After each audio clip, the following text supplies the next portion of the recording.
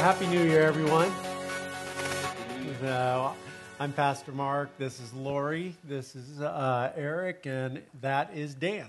We're the pastoral staff, and we were having some discussion about just seasons and newness and normal questions that normal people have in New Year's times, and just reflecting on the previous year and what our hopes and dreams are for 2014. And I thought, it might be really beneficial, because we all do this, for us as a community to see how the leaders in this community go through this process, and some scriptures that have helped us along the way. And then hopefully, what our hope is that you will take this and in your growth groups or Bible studies or just community groups or whatever you're a part of, go through these questions as a group and really discuss them, so you can really honor the previous year while you look forward to the coming year. I was actually read the whole book of Ecclesiastes yesterday in preparation for today, but I wanted to share a certain aspect or part of it written in Ecclesiastes chapter 3, verses 1 through 8, and it's just talking about seasons and just a time for everything. Verse 1, "For everything there is a season, a time for every activity under heaven, a time to be born and a time to die, a time to plant and a time to harvest, a time to kill and a time to heal, a time to tear down and a time to build up, a time to cry and a time to laugh, a time to grieve and a time to dance, a time to scatter stones and a time to gather stones, a time to embrace and a time to turn away, a time to search and a time to quit searching, a time to keep and a time to throw away, a time to tear and a time to mend, a time to be quiet and a time to speak, a time to love and a time to hate, a time for war and a time for peace." There's a theme there, right? There's a time for everything. There's a time for every part of life. Some of us this previous year have grieved, lost ones. Some of us have danced in weddings or danced just with joy of new birth. And as we, it's these times, these periods, I used to not give them very much value, but these times of reflection, especially as we reflect and as we use those reflections to move forward, can be very powerful in a believer's life. So I came up with 4 questions that I wanted to ask the pastoral staff today, and we're just going to kind of discuss those things. And basically, the 4 questions have to do with reflection, redemption, resetting, and renewal. So the first question, guys, is how do you reflect on a previous year and determine what needs to stay in the past and what needs to move into the future? I think Eric wants to go first. Okay. So this is all because I connect this very much with scriptural things, with spiritual things. One of my favorite writers, guy who's influenced me over the past few years, is a guy named Abraham Joshua Heschel, and he was actually a Jewish rabbi who wrote a lot in the 60s, 70s. He's recently passed away. But I was reading something about the Sabbath, and he said something that to me was very, very profound, and I would actually start at it this way. I don't know if you know this or not, but we don't know where the Garden of Eden lives. Genesis 1 tells us that there's a garden. It gives us some vague references in the Middle East, but nobody knows where the Garden of Eden is. If you go to the Holy Land, you can take a tour that will take you to Mount Sinai where the Ten Commandments were given, but there's actually a lot of scholarly disagreement about where Mount Sinai actually is. So we actually don't know where Mount Sinai is, where the Ten Commandments were given. We don't know with absolute certainty where Jesus' tomb is. Our faith is not a faith of geography. And God, according to Heschel and other rabbis and other Christian writers, God is not a God of sacred places. And he did that actually very, very pointedly. Because, when we know that something is like a sacred place, we tend to make an idol out of that place.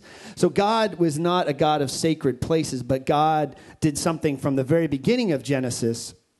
In the first few verses, he's like, he made the day, he made the night. It was the first day. And then there's another day, and then there's another day. And then at the end of the 7 days is the Sabbath.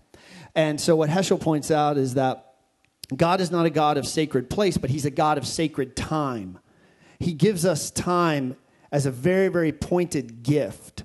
And so I take the gift of time very seriously, and at the end of a year is a great spiritual challenge for me to kind of lean into the gift of what has happened in a year and how can I recognize what has happened in a year and how can I prepare myself for the next year. It's a spiritual thing that I feel like God has called me to. And the way I do it is with this little thing.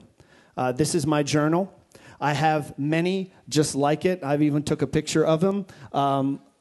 For 16 years, I have kept a journal. It's actually started with when we found out Emily was pregnant. My first journal's words were, I'm sorry, strike that. Just to clarify. Stop tweeting now. Yes, please stop tweeting. No, when we found out we were pregnant with Emily, the first words in my journal were this is for you. We didn't know if we were going to have a son or a daughter, and so over the time it has evolved into a ritual that every December I end my journal, whether it's full or not. I put it aside, I label it with the year, I number it, and then I go buy a new one. And every year I record all the books that I read. I sometimes record the movies I watch. I record my goals, and then I transfer it to the new one. And that is the core. That's the core of my ritual to reflect and begin to answer all these other questions that you answered. That's me. Sorry, it's long. Lori? Actually, my process is pretty similar, and that's largely because that's something that Eric challenged me to do a few years ago when I was really struggling with the change of the new year.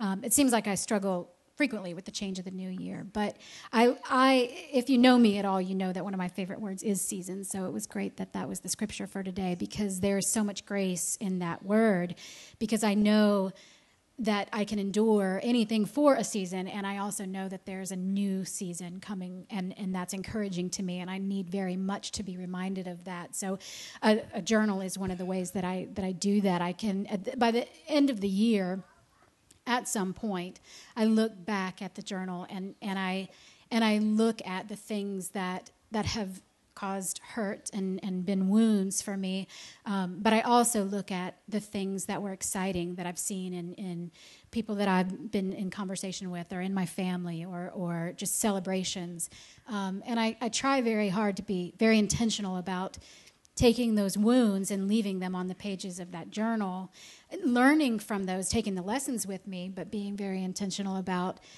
focusing on the things that have given me energy and confidence and encouragement, and transferring those things to the new journal. But it is a very tangible thing for me. It's a very, ritual, like you said. It's just something very tangible that I can look at and mark the end of a season. And for me, it's very important for me to give myself the grace that isn't always on December 31st. there have been many years, this year included, that my new year didn't start on January 1st because I just wasn't ready. I just wasn't ready to let go of last year and to move into the new year. I still had some processing to do. So that goes along with the seasons. I measure, this is the time of the year that's natural for that. And it is always sometime around this time of the year, but I don't give myself I don't put the pressure on myself that I must be ready for the new year on January 1st, because then when I'm not ready, I could start the year very discouraged. So I don't allow myself to do that anymore. I'm ready when I'm ready, and I do the preparations to be ready, but I let God work that out in me. So. All right, cool. Dan? Well, I don't have a cool shelf full of like awesome insights and journals. Maybe Eric will share his wisdom with me this year, inspire me to journal. You'll be woefully disappointed in my wisdom. But I definitely honor the seasons. To me, the new year, it is a season that I use, but it's really not any more special than some of the other seasons and times of reflection. I use birthdays personally and the people that are close to me to kind of reflect on what's going on, or anniversaries. So seasonal work is really important for us to just really kind of dive into and have those moments where we assess what's happening in our lives, what God is doing, where we're heading. And for me, this concept that has helped me with this, because for years I really kind of avoided the New Year's conversation. Maybe you do too. I see kind of these camps that form around New Year's. It's the people that are like, "Yay, a new year! I get to start my whole life over," And then there's the people that are like, "If you got to make resolutions, your life stinks, and you shouldn't wait till a holiday to change it." And it's kind of, maybe some of you were there too.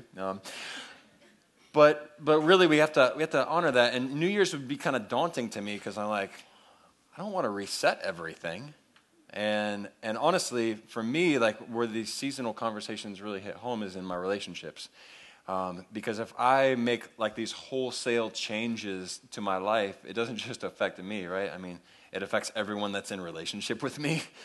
So if I just say, "Renee, guess what?" My wife, this year, 2014, is the year of Dan loves the gym, and 7 days a week, I'll catch you in 2015. We'll see how things are going then, That's just not going to work.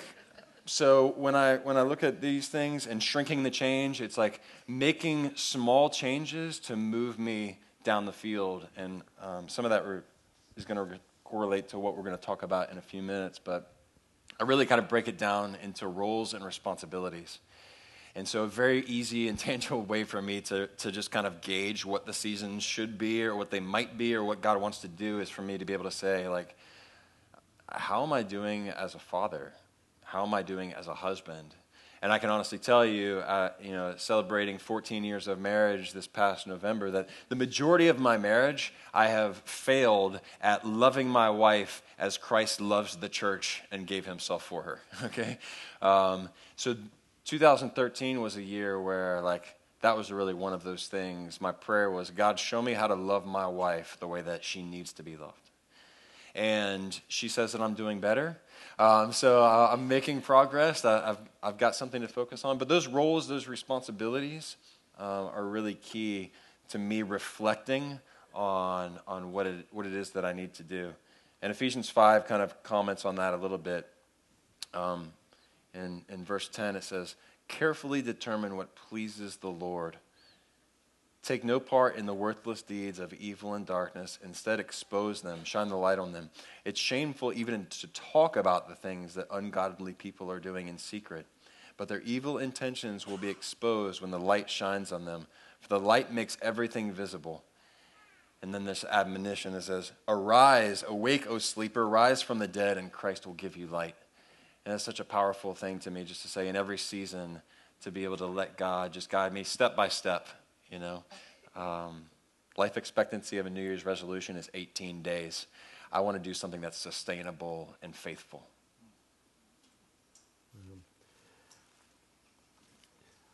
A lot of times how I reflect on the previous year is with a little bit of sadness a lot of times, because I always have pretty high hopes for the new year, and a lot of different things that I want to be part of and do and achieve and things like that.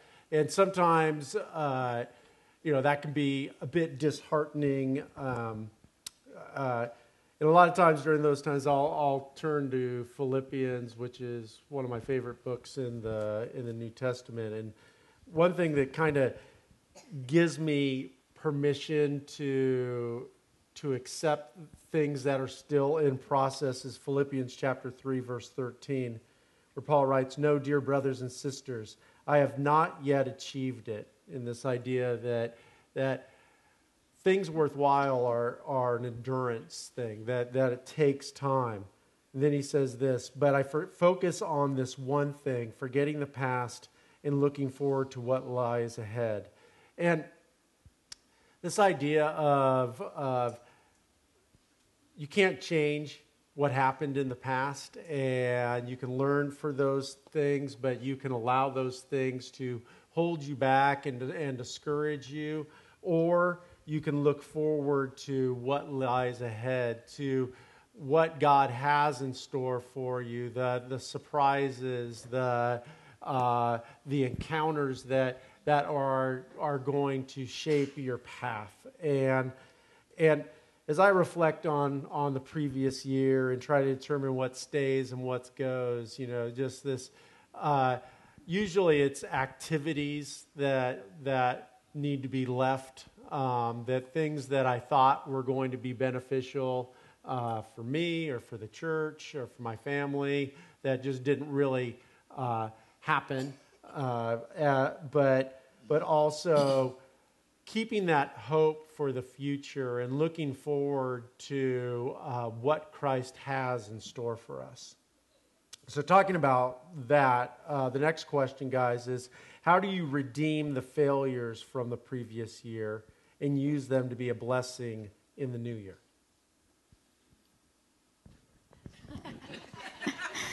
I'll go because clearly I have the most failures. So, yeah.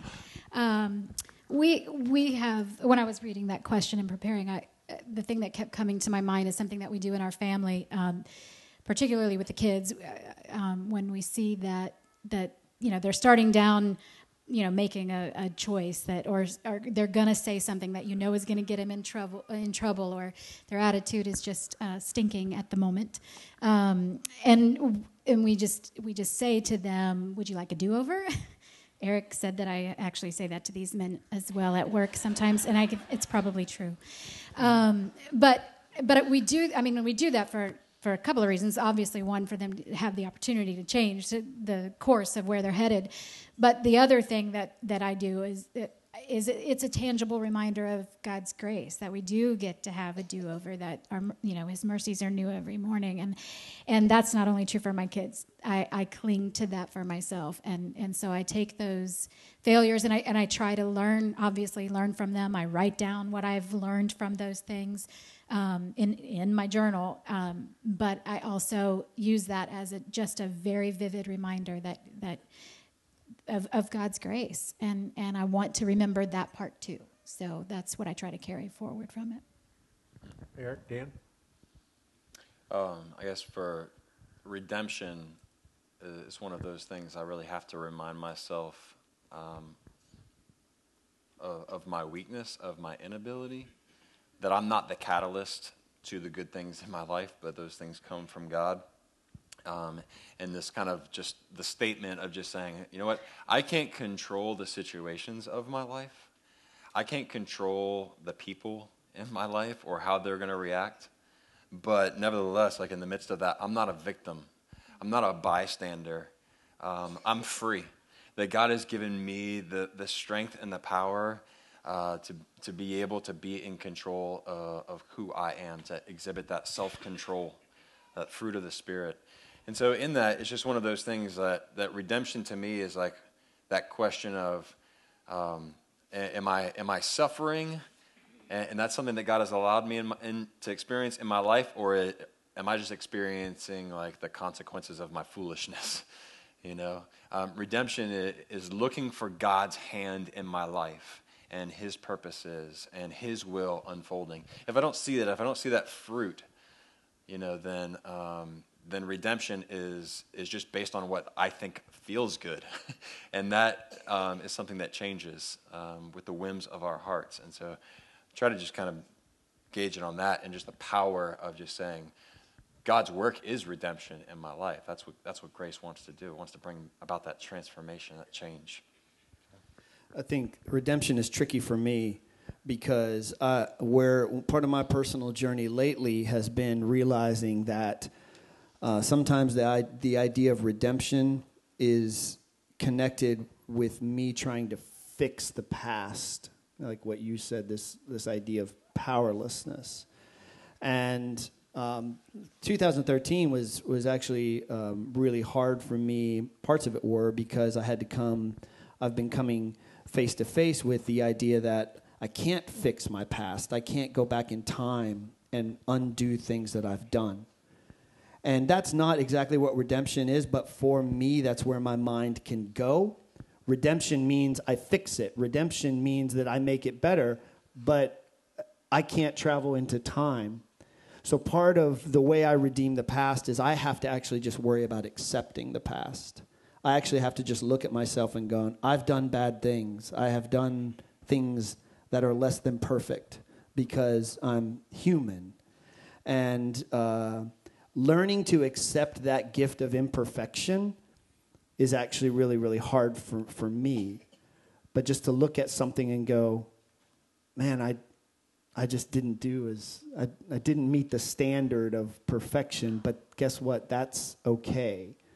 And so part of it of redeeming the past is for me to just trying to learn from it, but not trying to fix it, to just release it and go, I'm not perfect. I'm just trying to get better as a person, as a human being. So that really resonates with me, and also what Lori said about the failures. I don't think you're the one that has the most failures. So, but that I actually have a huge fear of failure also, but it plays out a little different for me because for me I just kind of identify that inner coward, where it's like things are there and I have the power to move forward, but there's this fear that if I try and it doesn't work, then what, and it can be paralyzing for me. And so a big part of that for me has just been to ask God for courage, to be able to have the courage to be able to step in and go, wow, I can embrace failure. It's actually something to learn from, and to create, and to try and to mold and shape. And so it actually becomes an art form instead of and something that creates beauty instead of just kind of sitting in the ashes, So. Redemption is obviously it's a central theme in our faith, but it's definitely a central theme in my life as well, and something that just really encourages me and gives me hope that God redeems broken things. God redeems broken people. God redeems things that maybe others have that look at it as worthless, and makes them new and beautiful again. In Galatians chapter 3 and verse 13, Paul writes, Christ redeemed us from the curse of the law by becoming a curse for us. And it's an interesting verse.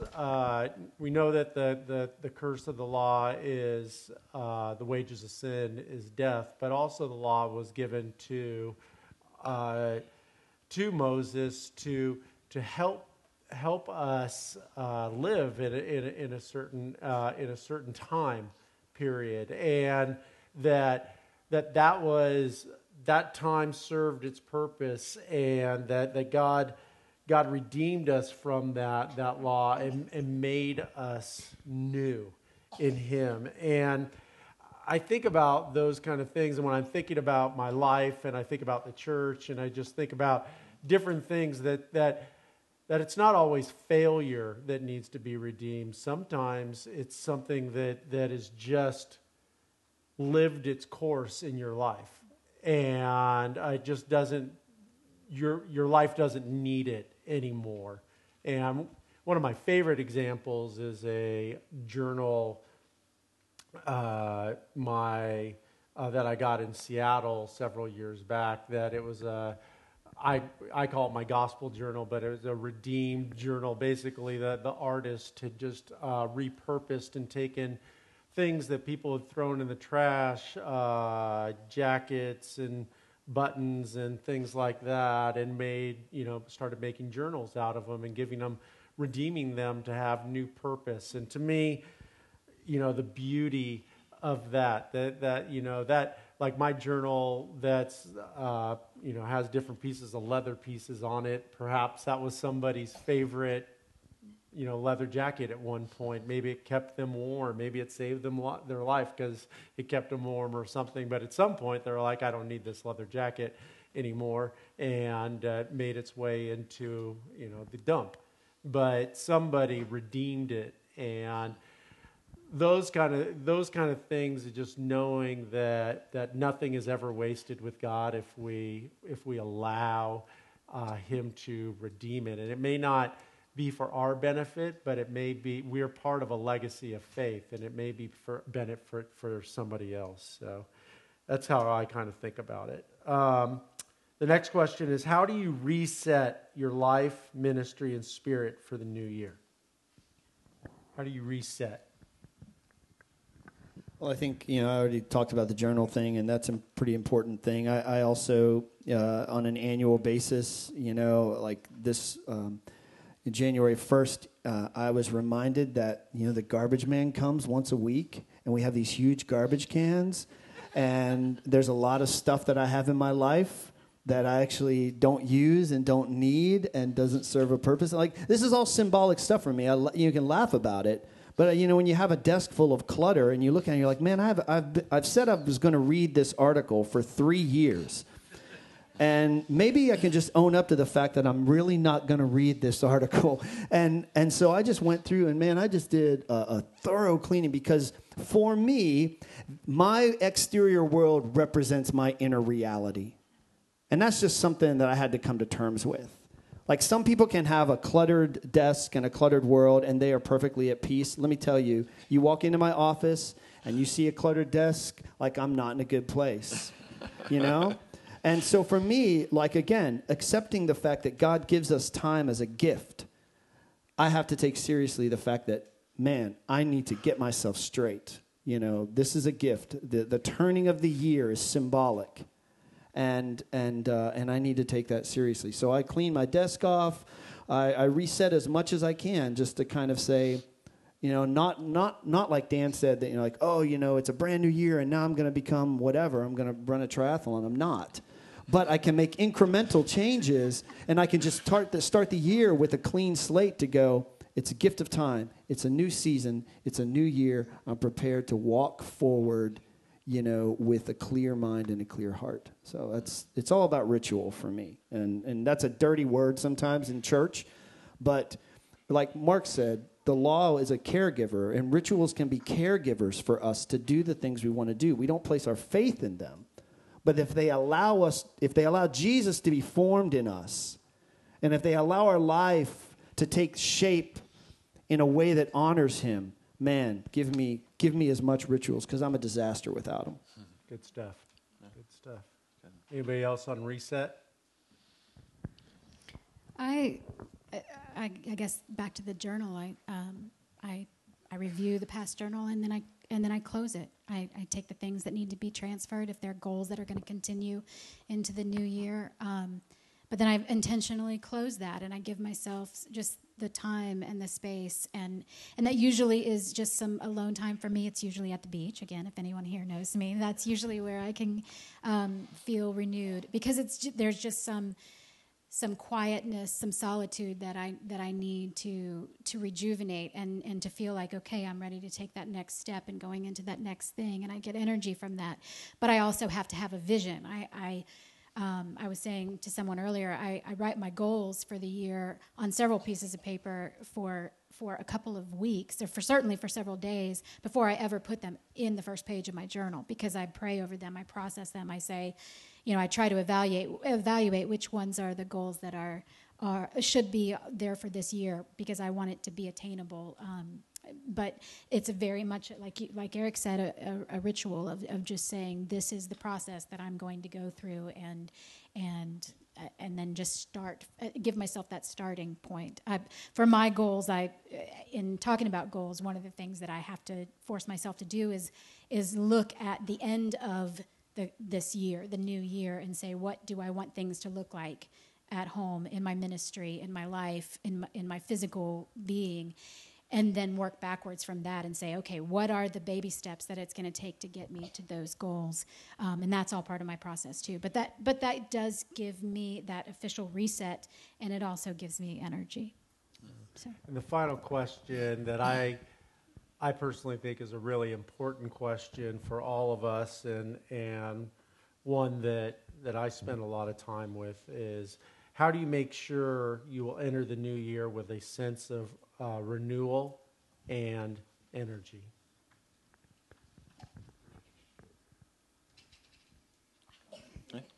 I guess the catalyst for me has to be hope.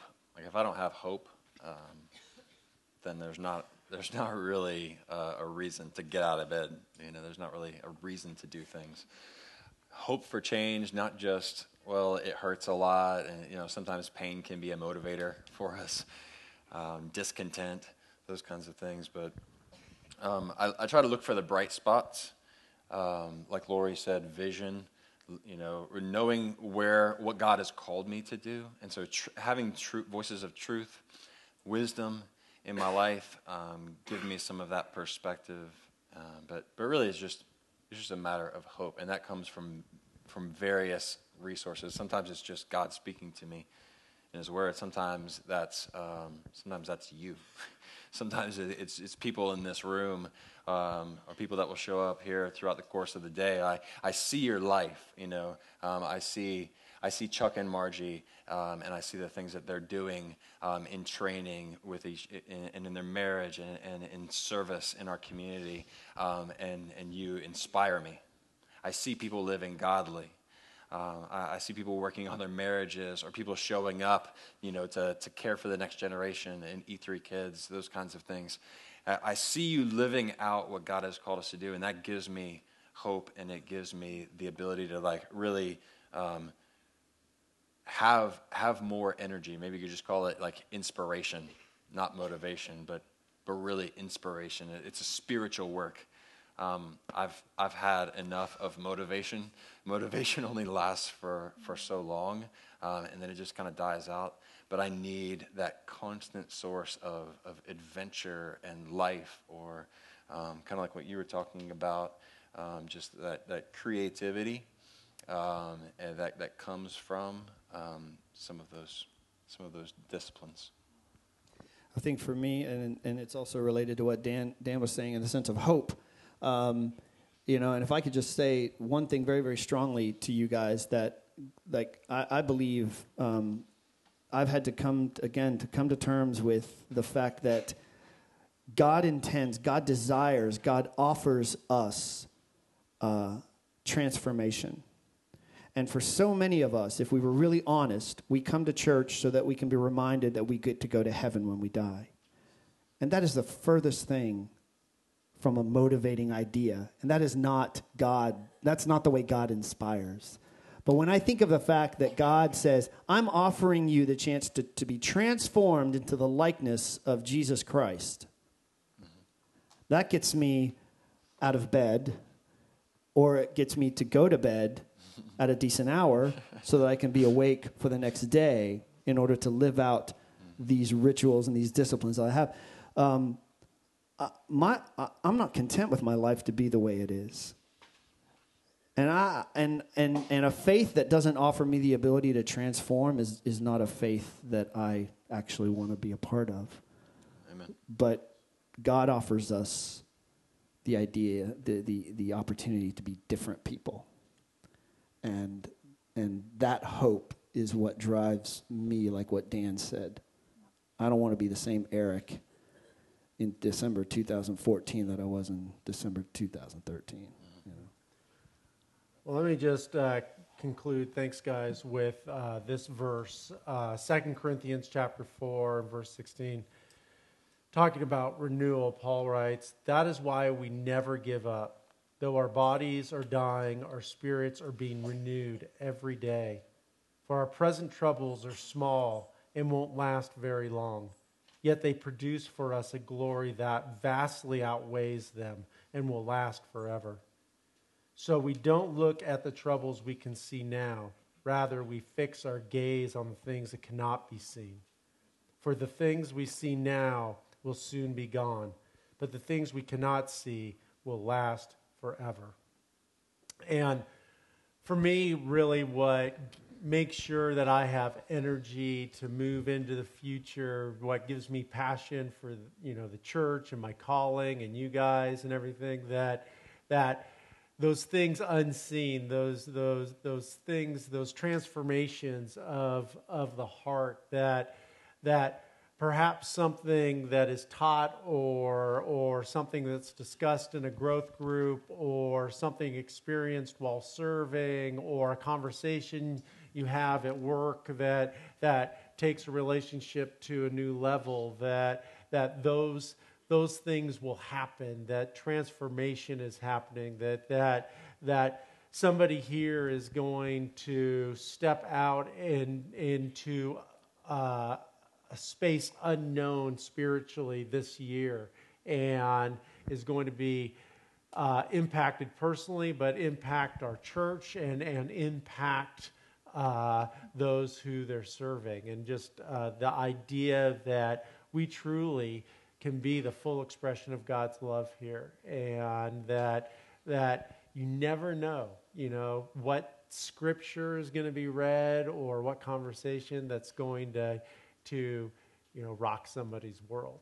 And so thank you guys for going through that with me. Hopefully those questions are on the back of your fridge fold so you can go through them in your growth group or on your own. Hopefully you'll do it with a group. I think it's beneficial and just helping you kind of reset and for the new year. Will you guys pray with me?